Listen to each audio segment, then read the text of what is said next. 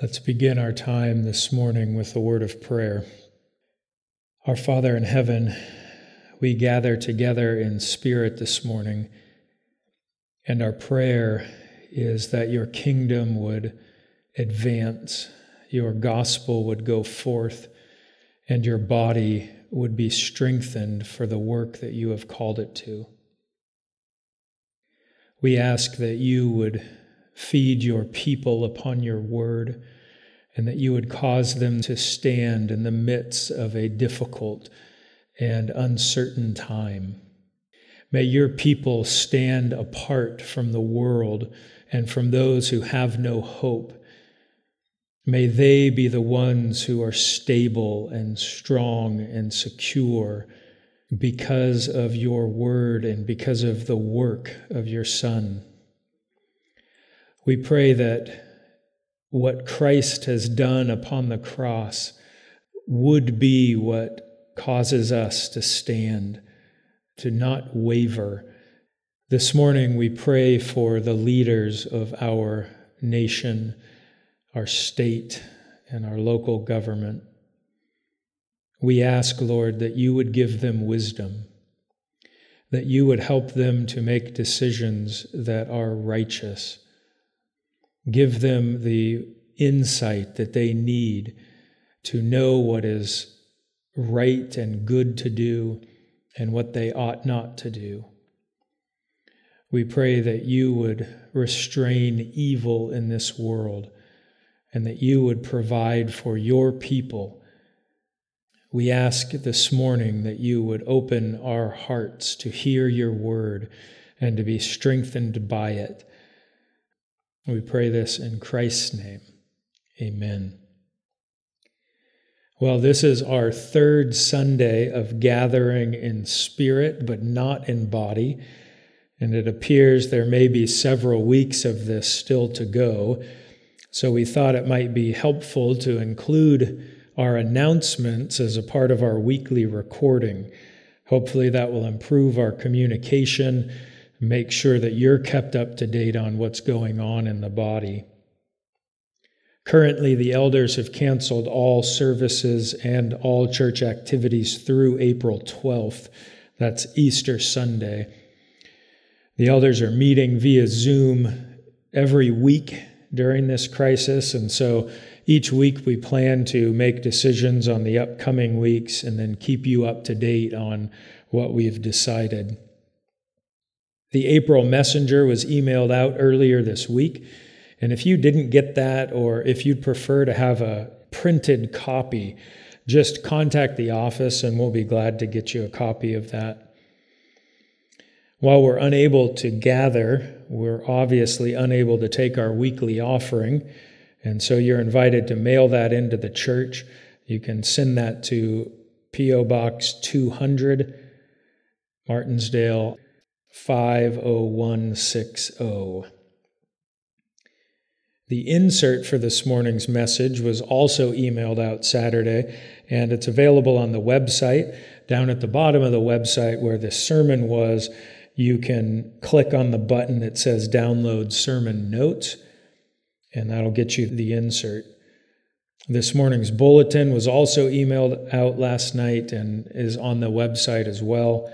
You can read through that for additional announcements. We've been so encouraged by the steps many of you are taking to encourage one another, to communicate with each other, and to care for each other during this time.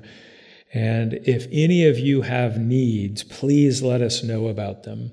The Lord will provide, but the body is equipped and eager to help. So let us know if you have any needs.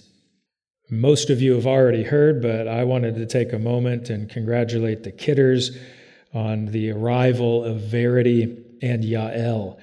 They arrived safely on Friday morning, early Friday morning, and both Serena and the girls are doing well, but they are in the NICU right now. Their breathing was a little rapid, and it will be likely at least a week that they're in there, and it could be more. So pray specifically that they're able to feed on their own and take in the nourishment that they need on their own. Jeremy and Serena would like them to be able to come home as soon as possible. So please pray for that. And now let's give our attention to Pastor Jeremy as we continue our study in the book of Ephesians. Please open your Bibles, if you have one, to Paul's letter to the Ephesians in the 4th chapter. We will begin our third study of 4 in the first walk section of the second half of the epistle. If you'll remember, the first 3 chapters of Ephesians are devoted to teaching and instruction, to doctrine, to what is. It's dominated by indicative verbs. It's dominated in doctrine and truth. And now, starting in chapter 4 and in 5 and in 6, Paul is going to exhort us how to live in light of that truth. And in these first 2 chapters, chapter 4 and chapter 5, he divides up this section into sections of instruction with the metaphor walk. It links all the way back to chapter 2. We used to walk in our deadness, walk as dead men, but we were made alive. We were fashioned anew, prepared for good works that we might walk in them. And that notion of walk is daily living, daily conduct. And so the heading of this entire section, verses 1 through 16, is to walk in a worthy or a fitting or a corresponding manner to our call. And what we've learned in our study so far is that fundamentally what Paul has in mind in worthiness, fittingness, correspondingness to our call is to walk in unity and to walk in maturity. First 6 verses focusing on that unity, and verses 7 through 16 focusing on the growth, the maturity, which is now what we are into. We saw last week that Christ gave gifts to each and every member of the body. We're going to see this week not just that he's given gifts, but he's given gifted ministers to equip the body for the work of the ministry. So I'd like to begin by reading verses 1 through 16. We'll have a word of prayer and we will dive in.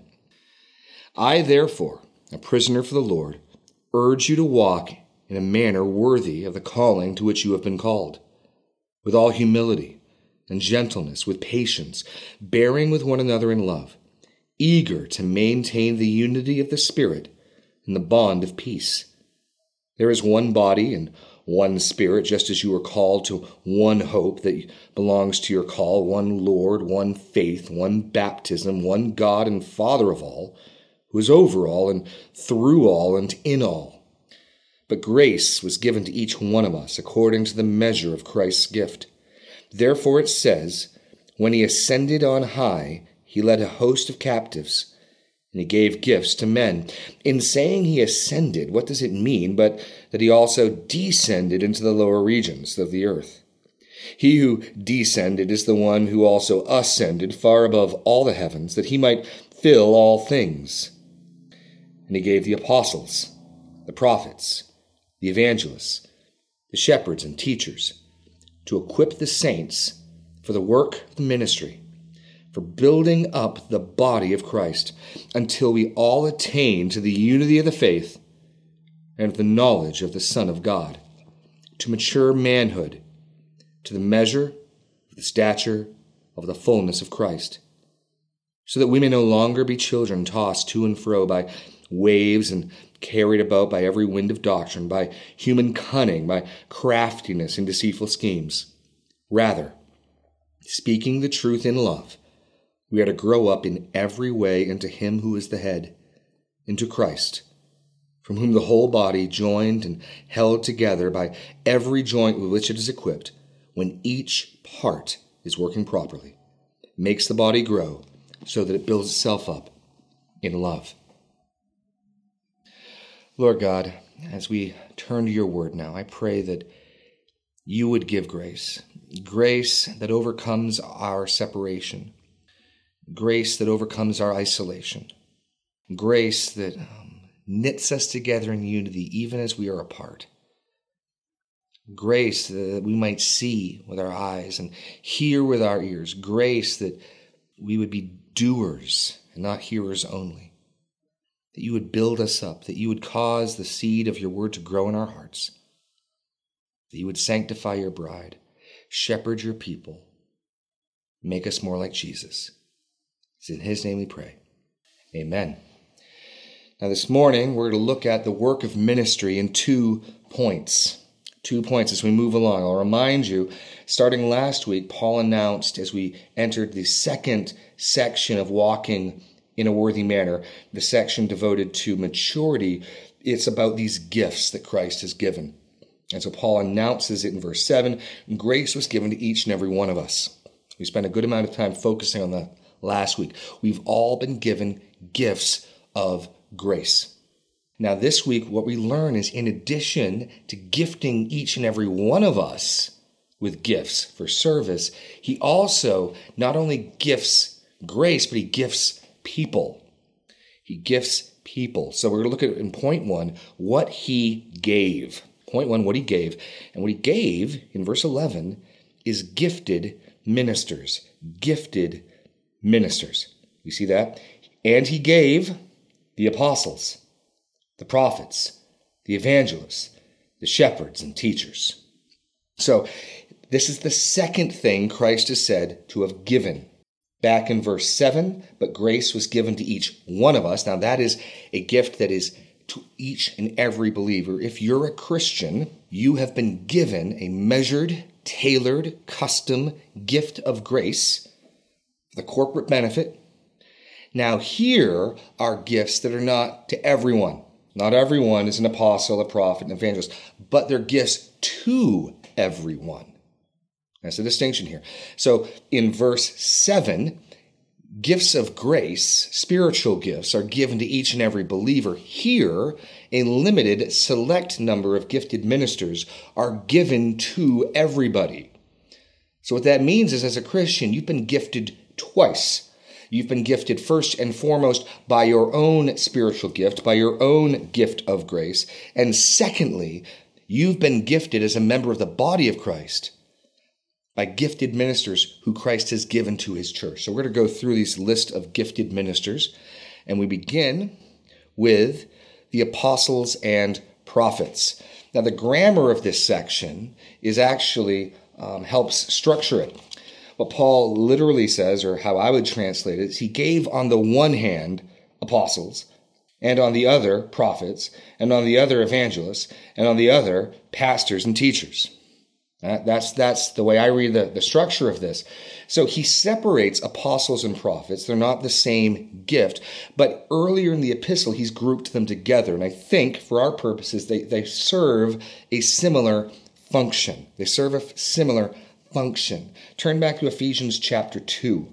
Ephesians chapter 2. And in verse 20, we learn this about the apostles and the prophets. I'll go to verse 19. So then, you are no longer strangers and aliens, but you are fellow citizens with the saints, members of the household of God, built on the foundation of the apostles and prophets. And when we studied that back a few months ago in chapter 2, I argued, and I believed then, and I believe now, the apostles and prophets are not the Old Testament prophets and the New Testament apostles, but rather the New Testament apostles and the New Testament prophets. The reason I think of that is the other time Paul puts those two together is in chapter 3. If you look at chapter 3, verse 5, he's speaking about the mystery of the revelation given to him. The mystery is the church. The mystery is that Jew and Gentile are made into a new man, the church. Verse 4 of chapter 3. When you read this, you can perceive my insight into the mystery of Christ, which was not made known to the sons of men in other generations, as it has now been revealed to his holy apostles and prophets. It's now been revealed to the apostles and prophets. These are concurrent groups. They're coexisting. They're living at the same time. So he doesn't have in mind Old Testament prophets, New Testament apostles, rather New Testament apostles, New Testament prophets. And in that sense, he calls them, here's your blank, foundational offices. They're foundational offices. Verse 20 of chapter 2, the church is being built on the foundation of the apostles and the prophets. So this is foundation. So how then is it foundational? In what sense? Well, I think, and here's your second blank, the way it's foundational is they are revelatory offices. Revelatory. I think that's a word. It is to the apostles and the prophets God has revealed divine truth for the church, and in that sense they serve as a foundation. Because really what is the foundation is God's word. And we know from reading our Bibles and from reading the New Testament, it's the apostles and the prophets who are writing the New Testament. It's the apostles and the prophets God is speaking through to the church. And so before God's New Testament truth is written, it is given, comes to the mouths of the apostles and the prophets. That's the idea. So he says in chapter 3, verse 5, this mystery was not made known to people of former days, but which has not been made known to the sons of men in other generations, as it has now been revealed. There's that word revelation, revealed to his holy apostles and prophets by the Spirit. Now this helps explain two things. One, it helps explain why perhaps these gifted ministers do not appear in our day. I'm not arguing from this passage for a strict view of cessation, but if we came to the conclusion that there aren't apostles and prophets walking around today, I certainly haven't met any. One reason why we might think, perhaps this is why God stopped giving the church apostles and prophets, is because that foundational ministry of revelation, once God's word is written and gathered and collected, is fulfilled. Now that also then means even in our very act of reading the New Testament, we are benefiting from this gift Christ gave to his church. He gave the church the apostles and the prophets, and praise God. Thank you, Jesus. Because we're studying the letter of an apostle, aren't we? His New Testament word comes to us through the apostles and the prophets. And so this was a very good, beneficial, wonderful gift he has given that each and every one of us, 2,000 years on, is still benefiting from today. So Christ, get this, has given each and every one of us a gift, and he's given us these gifted ministers through whom he made known his will, through whom we get his word. And in that sense, they're foundational, and they're foundational offices because they're revelatory offices, okay? So there's the apostles and the prophets. I'm going to try to move a little more quickly than I did last week. And all God's people said, amen. Next, the evangelists. Now, this is admittedly one of the harder of these ministers to define, primarily because the term only occurs 3 times in the New Testament. It occurs here. It occurs in Acts 21, verse 8, where Luke writes, on the next day we departed and came to Caesarea, and we entered the house of Philip, the evangelist. And it occurs in Paul's letter to Timothy in 2 Timothy 4:5, where Paul exhorts young Timothy, as for you, be sober-minded, enduring suffering, do the work of an evangelist, fulfill your ministry. So Paul doesn't tell Timothy evangelize. And then, by the way, that's the distinction I want to make here. These are offices. These are roles. These are officers. He doesn't give gifts of prophecy. There are gifts of prophecy given in other lists in the New Testament. And that's distinct from prophets. It's distinct from apostles. And you and I may evangelize. But here we see what appears to be an office or a role of an evangelist. So Paul can tell Timothy not just to evangelize, but do the work of an evangelist. It's understood that there's a job description, if you will, of what an evangelist is. And so we sort of have to take it from the word itself. Evangelist comes from euangelion, the good news, gospel. Maybe you could translate a gospelizer. And so what I'm putting here as my blank is it's a church planter or church grower. This is one who preaches the gospel, one who is gifted. And so it's entirely possible. The early church, God gifted people to go out. Well, we read about it in the book of Acts. It's not just entirely possible. We see in the book of Acts Paul being an evangelist, Paul planting churches. Paul's letter to the Colossians references another who has done that work already there. And he says to them in chapter 1, verse 7, You also have learned it from Epaphras, our beloved and fellow servant. He is a faithful minister of Christ on our behalf. So Epaphras apparently was the evangelist who first preached Christ to the believers at Colossae. So, like I said, because of the lack of New Testament description, not of the gift, we see evangelism taking place all over the place in the New Testament.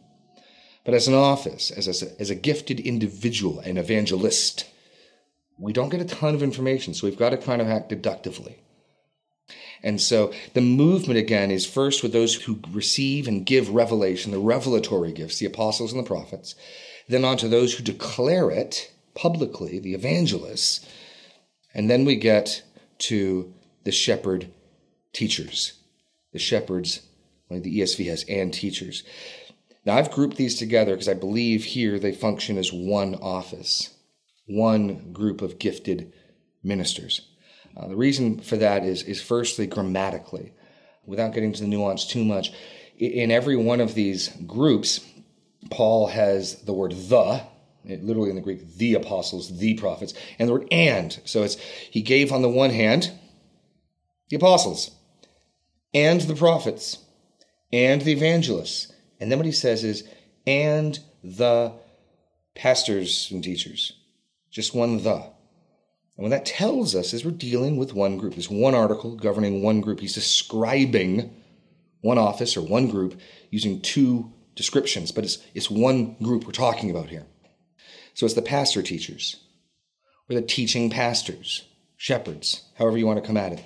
Interestingly enough, the predominant term used by most English-speaking Christians for the office and the role I fill is pastor. This is the only time in the New Testament it receives that name. Interesting. Other names are used to describe pastors. The act of shepherding is used multiple times, but calling the office, the role, the function I do a pastor, this is it. This is the one place. The pastor teachers. So I'd like you to turn to Acts chapter 20, because I want to take a moment just to talk about this gift, because this is a gift we do know something about. And this is a gift very active and ongoing in our church.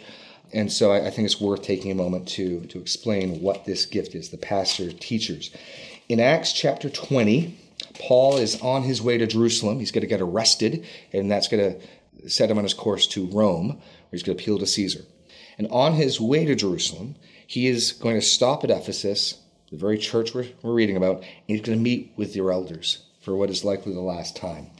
So in Acts chapter 20, verse 17, we read, "Now from Miletus he sent to Ephesus and called the elders of the church." Now this is important.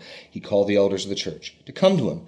"And when they came to him, he said to them," then he begins his monologue. Notice who he's talking to in verse 18. He's talking to the elders of the church at Ephesus. And I'm going to jump ahead to verse 25. "And now, behold, I know that none of you among whom I have gone and proclaimed the kingdom will see my face again. Therefore I testify to you this day that I am innocent of the blood of you all. For I did not shrink from declaring to you the whole counsel of God. Pay attention to yourselves and to all the flock in which the Holy Spirit has made you overseers, to care for the church of God, which he obtained with his blood." And notice what he just combined together. He's talking to the elders, he calls them overseers, and he tells them to shepherd the flock.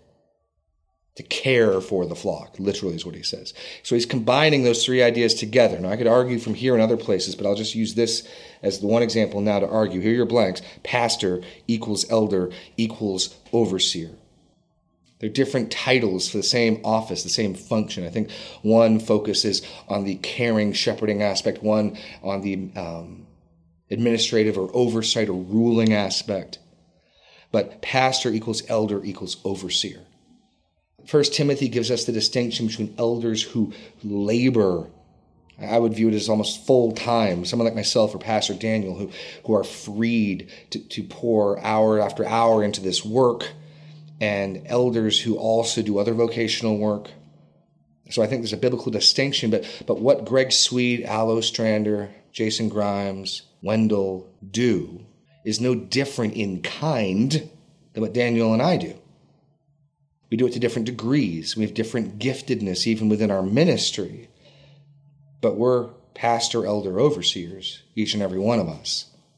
That's, I think, important to understand, that we're talking about the entire grouping there. And he gave the church this gift, the pastor, elder, overseers.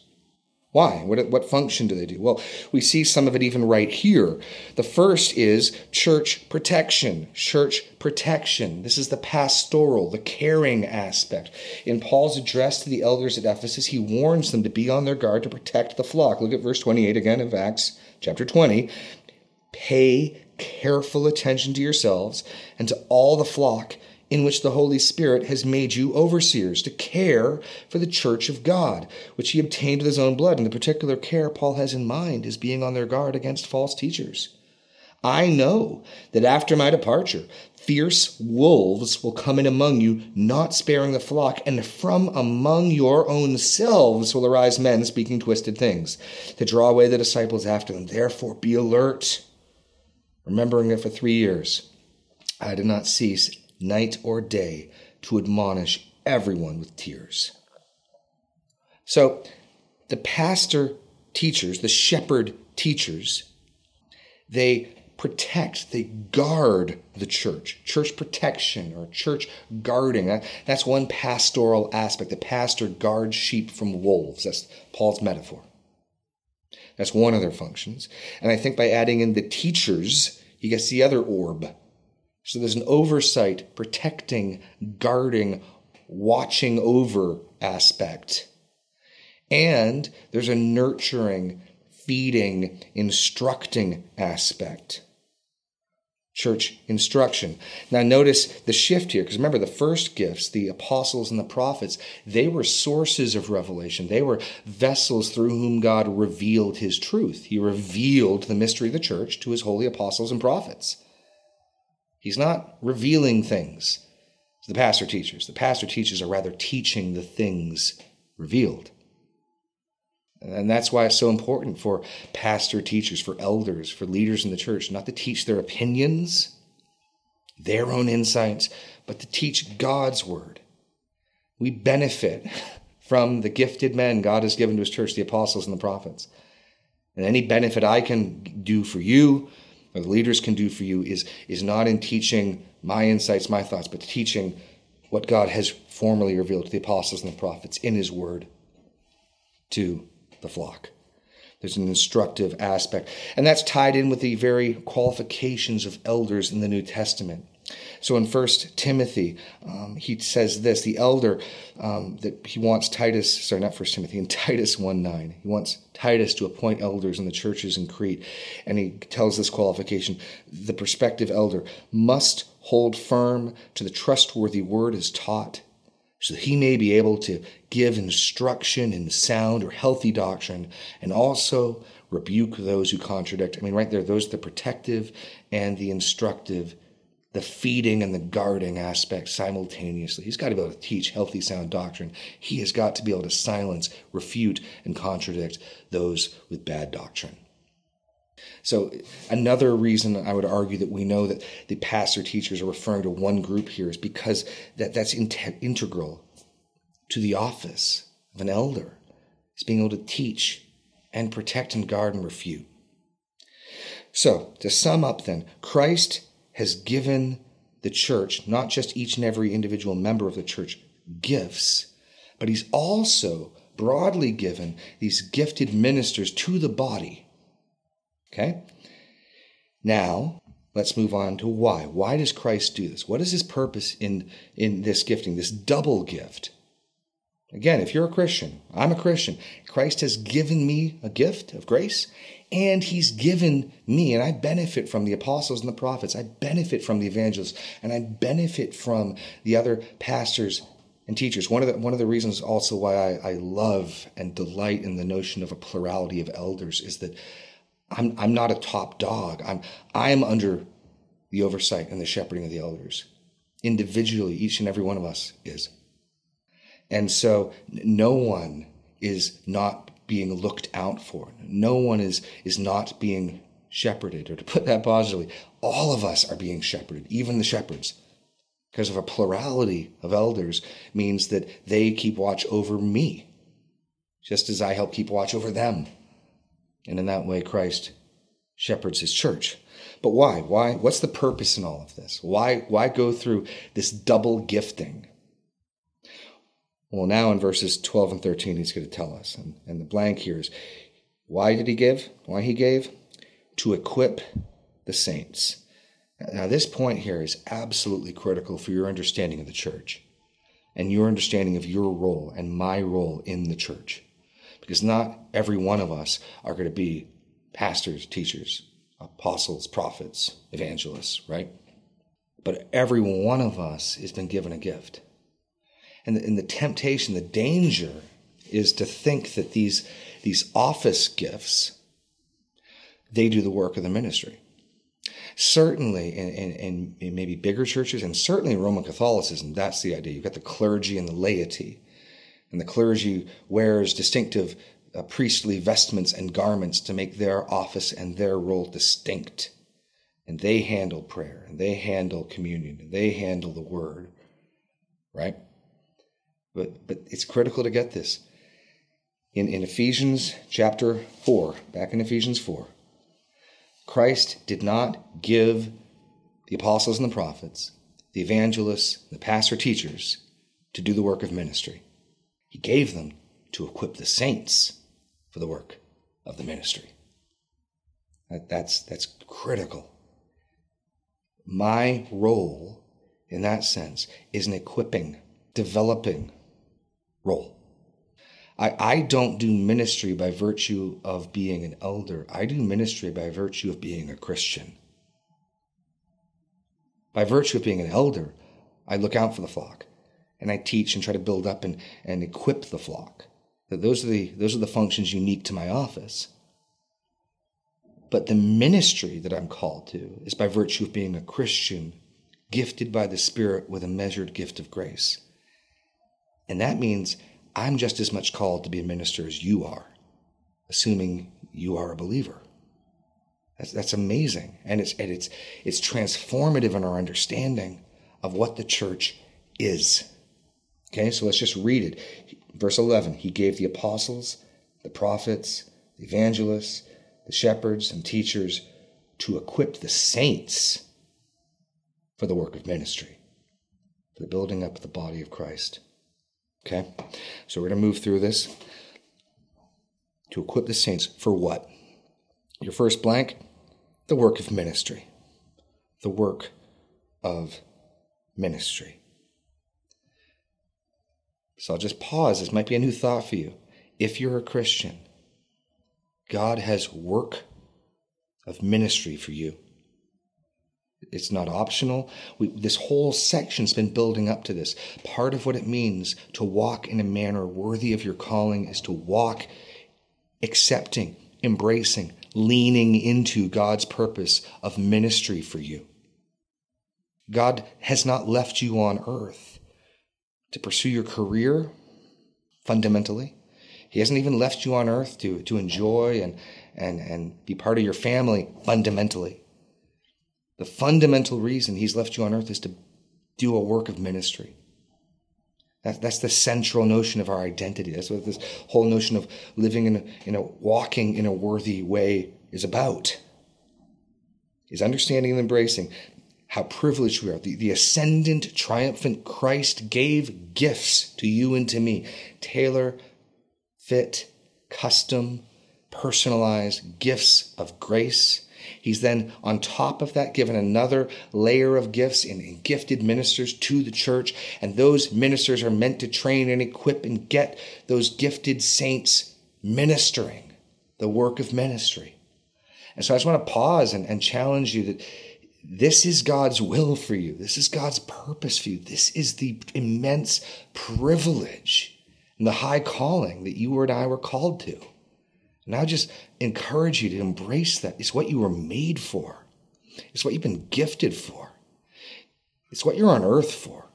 And it is what you will find your greatest fulfillment and the most important work you will and can do Your work doing this is what will echo through eternity. 10 billion years from now, the consequence, your and my engaging, embracing the work of ministry will still be echoing in eternity in a way that our careers will not. I'm here. Pastor Daniel's here. The elders are here to help you do the work of ministry. And so if you're not sure what that means, actually, in our current estate, coming and talking to me might be tricky. Although I have had some conversations with some good social distancing in my driveway. You can give me a call. We can figure something out. Or send me a text or give me a phone call. And that's what my heart passion is to help get God's people growing and doing the work God's called them to do. It's why I'm so thrilled and excited when I hear the stories of the body doing exactly that. Because yes, the thing I've been giving myself to, people are doing it. That's encouraging. Hearing the body serve itself, build itself up in love, minister to itself. Man, that gets me excited. Well done. Well done, those of you doing that work. Okay, I'm sorry. I gotta rein this back in. Okay, for what? Why is he given these gifted men? To equip the saints for what? For the work of ministry, which he then goes on to rename. What exactly is that? Because that might sound intimidating. We don't generally speak of ministry unless we're speaking in religious terms. A minister, right? You can just call it service. I think that's how even the NIV calls it, just service. Yeah, sure, that's a fine translation as well. It's the work of service, the work of serving, ministering. It's all one and the same. And what he means by that is nothing more or less than the building up of the body of Christ. The ministry is building up the church. Next week, in our final message in this section, is titled Biblical Church Growth. And I've already looked here a couple times, but in verses 15 and 16, man, that is the hokey pokey. It's what it's all about. Verses 15 and 16 is the hokey pokey. It's why we're here. It's what we're meant to be doing. It's what matters. Building up the body of Christ. And the body of Christ is built up as people are brought into the body of Christ, and the body of Christ is built up as those in the body mature and grow. That's what it's all about. That's the end game for this epoch. The church growing. Anyway, so the building up of the body of Christ. With what little time we have left, let's consider the question then, to what degree? How built up? You can imagine somebody might say, well, the church has had 2,000 years to be built up. Perhaps, 3 months ago, 10 months ago, 20 years ago, perhaps it got to where it needed to be. Perhaps that work got done. I've already suggested that the foundation gifts may well be done. There's good reason to think they are. I've already suggested that the foundation's laid. We don't need to keep relaying it. So perhaps this work of ministry got completed sometime in the 5th century. I don't think so.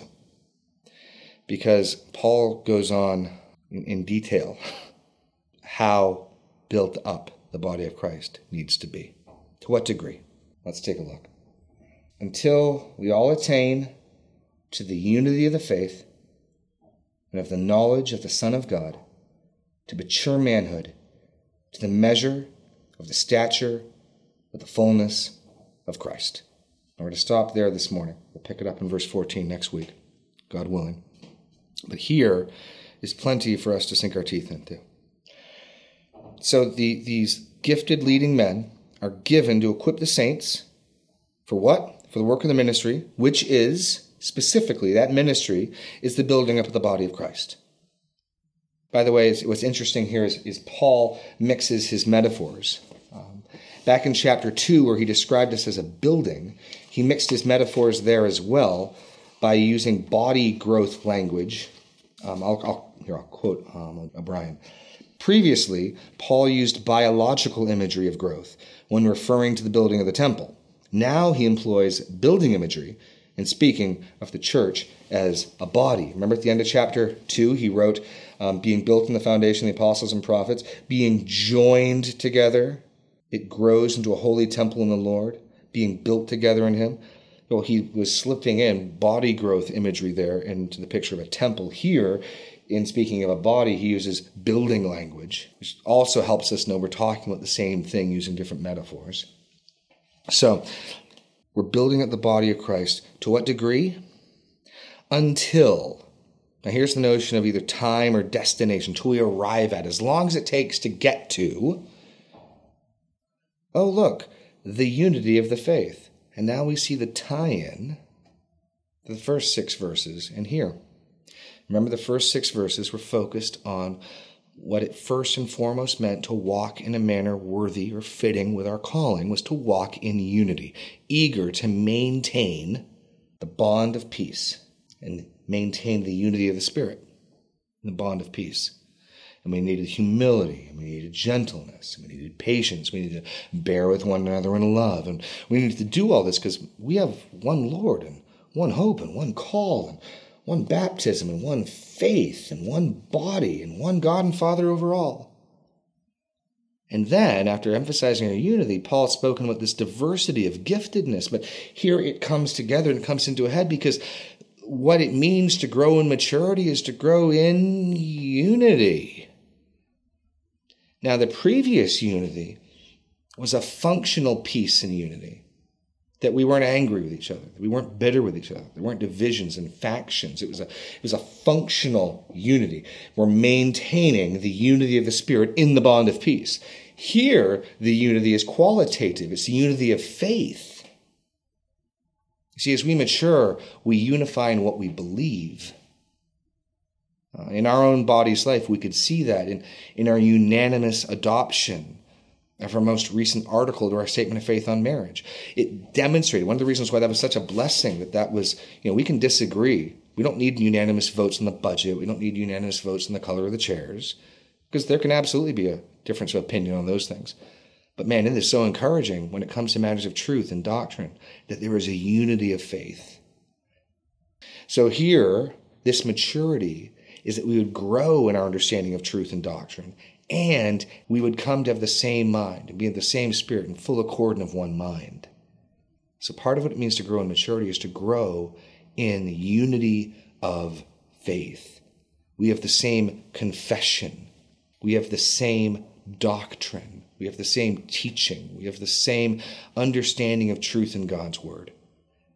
So that's one measure of how long and hard we need to keep working towards.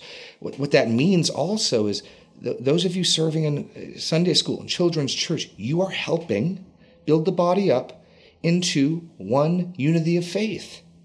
It's all part of this vision. It's all part of this grand scheme. Your participation in a small group, in a Bible study, it's working towards this goal. Unity of the faith. Unity of the faith. Next, until we attain to the knowledge of the Son of God. What do you mean the knowledge of the Son of God? Don't we all already know by virtue of being Christians? Don't we already know Jesus? Yes. And this is one of those notions where it's yes, but you need to know him more. In fact, in the next section of walking, Paul's going to lay out his schema, his understanding of sanctification, of growth, and it's all about the knowledge of Jesus. Look just a little further. Look at verse 20. That is not the way you learned Christ, assuming that you have heard about him and were taught in him, as the truth is in Jesus, to put off your old self, which belongs to your former manner of life and is corrupt through deceitful desires, and to be renewed in the spirit of your minds, and to put on the new self. He's talking about learning Jesus. Learn more about him. And I think that makes sense if you sit back and think about how we spent 4.5 years learning about Jesus in the Gospel of Luke. And in the very real sense, as a Christian, I'm going to learn more and more about Jesus till the day I die. And knowing him is a critical step in becoming like him, being changed into his image. So this work of ministry, this building up of the body of Christ, is a work that we need to give ourselves to until we arrive at a unity of the faith and until we all arrive at the knowledge of the Son of God. The knowledge of the Son of God. And by the way, notice the corporate nature here. Again, this is not something you can do alone. in a shed until we all attain the unity of the faith and of the knowledge of the Son of God. This is a group project, which is why we need the apostles, the prophets, the evangelists, the pastor teachers. This is why we need a myriad of gifted men and women. And then, second point here, into, changes his prepositions, a mature man. Into a mature man. To mature manhood. And I think the idea here simply is a full-grown man. He's made us in chapter 2 into one new man in 2:15. Now this one new man needs to grow up. And now we're actually shifting and connecting with what just came before last week. Now you remember, look in chapter 4, verse 9 and 10. What's the result and the purpose and the goal of Christ's ascension? He triumphs over sin and death. He dies on the cross. He bears our sin. He bears God's wrath for our sin. He atones. He removes our sin, removes God's wrath. He dies. He rises again 3 days later. And on the basis of his sacrifice, by faith in him, we are forgiven. We can receive forgiveness through his blood. So Paul says it in chapter 1. And then he receives the prize, the reward of his faithfulness, and he ascends into glory, and he's given the name above every name, and he's high above all powers. Why? Look at verse 10 of chapter 4. He who descended is the one who ascended far above all the heavens, that he might fill all things. And the picture, I argued last week, is of Christ so vast and large and immense that he is everywhere ruling and overseeing and governing all of his realm, which is everything. Well, the body has to grow up in size and proportion, keeping with the head, into mature manhood, And that maturity is again linked with unity of faith and knowledge. If I can jump over to Hebrews chapter 5, probably one of the clearest definitions or explanations of what is meant by this type of maturity. It's all about knowing your Bible. It's all about knowing right and wrong. It's all about discernment. It's all about applying truth. Listen to this as he tells us what maturity is and isn't. He wants to speak about Melchizedek in Hebrews 5:11. About this we have much to say. It's become hard to explain since you've become dull of hearing. So a sign of immaturity is these Christians that the author of Hebrews is writing to probably are having a hard time tracking with him about Melchizedek. And they're dull of hearing. For though by this time you ought to be teachers, you need someone to teach you again the basic principles of the oracles of God. You need milk, not solid food, for everyone who lives on milk, which is the immature, is unskilled with the word of righteousness. So he connects a diet of milk, immaturity, with a lack of skill, familiarity with God's word, the word of righteousness, since he is a child. But solid food is for the mature, for those who have their powers of discernment trained by constant practice to distinguish good from evil. So the author of Hebrews identifies maturity as familiarity with God's word, an appetite and an attentiveness to truth. You care about, you want to know biblical truth. Your eyes don't glaze over, you don't get distracted. You're not dull of hearing, and a discernment that comes from the constant practice of distinguishing between good and evil. So this work of building the body is about uniting us in a common faith, about us all growing to know the knowledge of the Son of God, and growing up into the body that fits our exalted head. That's the idea. He then puts it into his final phrase here for this morning. To the measure of the stature of the fullness of Christ.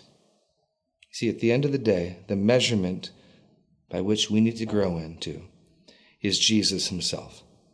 So a simple way of answering the question, is it possible that the church has matured enough, has been built up enough, we can stop and do something else now? The answer is, do we look like Jesus yet? Have we grown into the stature, the fullness of Christ? And the answer has to be no. Now, hopefully, we can say a little more than last week, a little more than last month. But of course, the answer is no. The body does not perfectly reflect the head. Christ has been given the name above every name, and he will return. He'll return with the title deed, the plan of the earth. That song we sing, Is He Worthy, is in reference to he is worthy to open the scroll and its seals, which is, in one sense, the title deed for the planet Earth. He comes back, and even though he's the universe's creator, by virtue of his death and ransoming men from every tribe, nation, and tongue, he's worthy to take up and open the scroll. And he will come back and claim this world as his own. He will defeat his foes. Every knee will bow, every tongue confess. Some knees will bow because they're broken with a rod of iron. But now, while he tarries, while his wrath waits, while his grace and mercy abound, he rules his church. And his filling up of his rule in the world is done through his church. I'll read one more quote to this point from O'Brien. He says this: "The building of the body is inextricably linked with his intention of filling the universe with his rule, since the church is his instrument in carrying out his purposes for the cosmos." See, we're his hands and his feet on earth now. He acts on earth primarily through us. What does he say to Saul on the road? Why do you persecute me? And when we are living properly, we can say, as Paul says, it's not I, but Christ in me. So Christ is pleading with men and women to be reconciled with God, 2 Corinthians 5. We implore you, God himself making his appeal through us, be reconciled to God. The body is growing up so that more and more we are his hands and his feet and his legs on earth. We are his body, in fact. The head is ruling and directing and controlling us, just as our heads control our bodies. We need to grow up so that we perfectly carry out his will on earth. That's our prayer, right? Our thy will be done on earth as it is in heaven. It's going to start in his people. It's going to start in his body. But this is the work to which we've been called. The church in this age is his instrument to accomplish his will. It's the primary means that the gospel goes out. Yes, the very rocks can cry out. Yes, Jesus himself can appear. He has to Paul. Yes, God could send dreams and visions, but the marching orders we get in the New Testament, what we see again and again and again, is his body is sent to proclaim his word, to bring his lost sheep into the fold. And here we see it's his body building itself up in love. Look at verse 15 and 16. This is the hokey pokey right here. Speaking the truth in love, we are to grow up in every way into him who is the head, into Christ, from whom the whole body, joined and held together by every joint with which it is equipped, when each part is working properly, makes the body grow so that it builds itself up in love. In this way, here and now, Christ begins more and more to fill all things as his body grows up and begins to more and more correspond to the head. I'm going to stop here. We're going to finish this section out in our next study and just pray that you would consider these things. God has equipped you. He has chosen and measured out a gift of grace for you. And he's given you gifted servants to equip and train you, to help you use that gift, because he has a work of ministry for you and for me. And that work is none other than the building up of his own body. That's what it means to live your life in a manner worthy of your calling. You were called to this, so the corresponding, fitting, and appropriate thing to do is to embrace it and walk in it, and not to act as though this is something we do on Sundays and Wednesday nights. But this is what we are here for.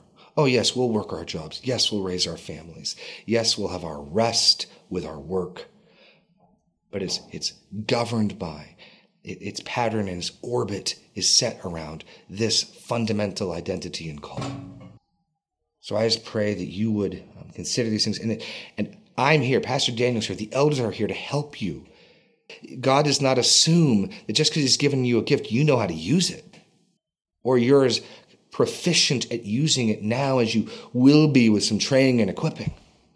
So reach out to me, reach out to one of the elders. We'd love to talk to you about this. I'm closing out a word of prayer. Lord God, thank you for your lavish gifts to your body. Thank you for your gifts of grace, your gifts of gifted servants. Lord, help us to embrace with our wills this wonderful and high calling that you have given to us. Help us to give ourselves. Give us the grace to give ourselves to this marvelous work of ministry, the building up of your body, until you come again. In Jesus' name, amen.